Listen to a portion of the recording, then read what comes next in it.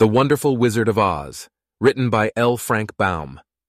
Before we begin, please don't forget to like this video and subscribe to the channel. You can also help support the channel by joining my Patreon. The link is down below in the description. Thank you, and happy listening. Chapter 18. Away to the South. Dorothy wept bitterly at the passing of her hope to get home to Kansas again, but when she thought it all over, she was glad she had not gone up in a balloon.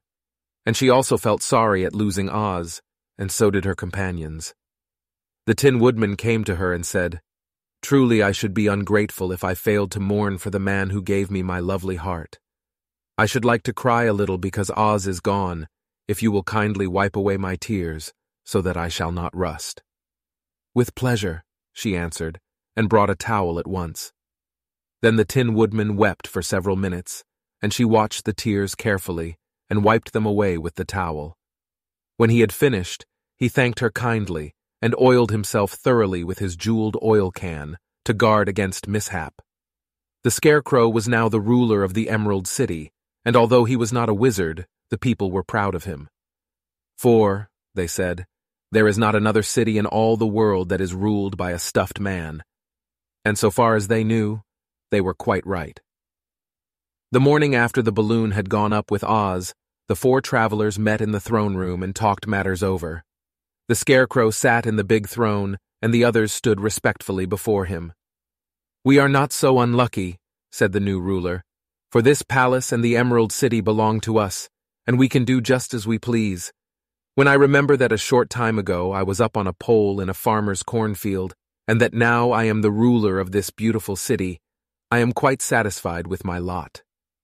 "I also," said the Tin Woodman, "am well pleased with my new heart, and really that was the only thing I wished in all the world.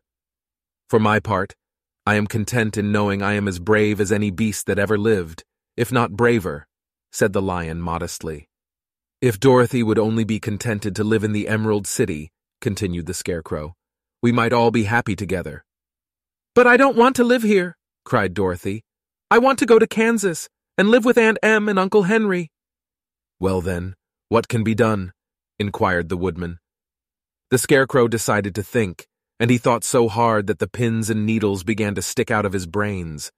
Finally he said, "Why not call the winged monkeys and ask them to carry you over the desert?" "I never thought of that," said Dorothy joyfully. "It's just the thing. I'll go at once for the golden cap." When she brought it into the throne room, she spoke the magic words, and soon the band of winged monkeys flew in through the open window and stood beside her. "This is the second time you have called us," said the Monkey King, bowing before the little girl. "What do you wish?" "I want you to fly with me to Kansas," said Dorothy. But the Monkey King shook his head. "That cannot be done," he said. "We belong to this country alone, and cannot leave it. There has never been a winged monkey in Kansas yet, and I suppose there never will be, for they don't belong there. We shall be glad to serve you in any way in our power, but we cannot cross the desert. Goodbye." And with another bow, the Monkey King spread his wings and flew away through the window, followed by all his band. Dorothy was ready to cry with disappointment. "I have wasted the charm of the golden cap to no purpose," she said, "for the winged monkeys cannot help me." "It is certainly too bad," said the tender-hearted Woodman. The Scarecrow was thinking again, and his head bulged out so horribly that Dorothy feared it would burst. "Let us call in the soldier with the green whiskers," he said, "and ask his advice." So the soldier was summoned and entered the throne room timidly, for while Oz was alive, he never was allowed to come farther than the door. "This little girl," said the Scarecrow to the soldier, "wishes to cross the desert. How can she do so?" "I cannot tell," answered the soldier, "for nobody has ever crossed the desert, unless it is Oz himself." "Is there no one who can help me?" asked Dorothy earnestly. "Glinda might," he suggested. "Who is Glinda?" inquired the Scarecrow. "The Witch of the South. She is the most powerful of all the witches, and rules over the Quadlings. Besides, her castle stands on the edge of the desert, so she may know a way to cross it." "Glinda is a good witch, isn't she?" asked the child. "The Quadlings think she is good," said the soldier, "and she is kind to everyone. I have heard that Glinda is a beautiful woman, who knows how to keep young in spite of the many years she has lived. "How can I get to her castle?" asked Dorothy.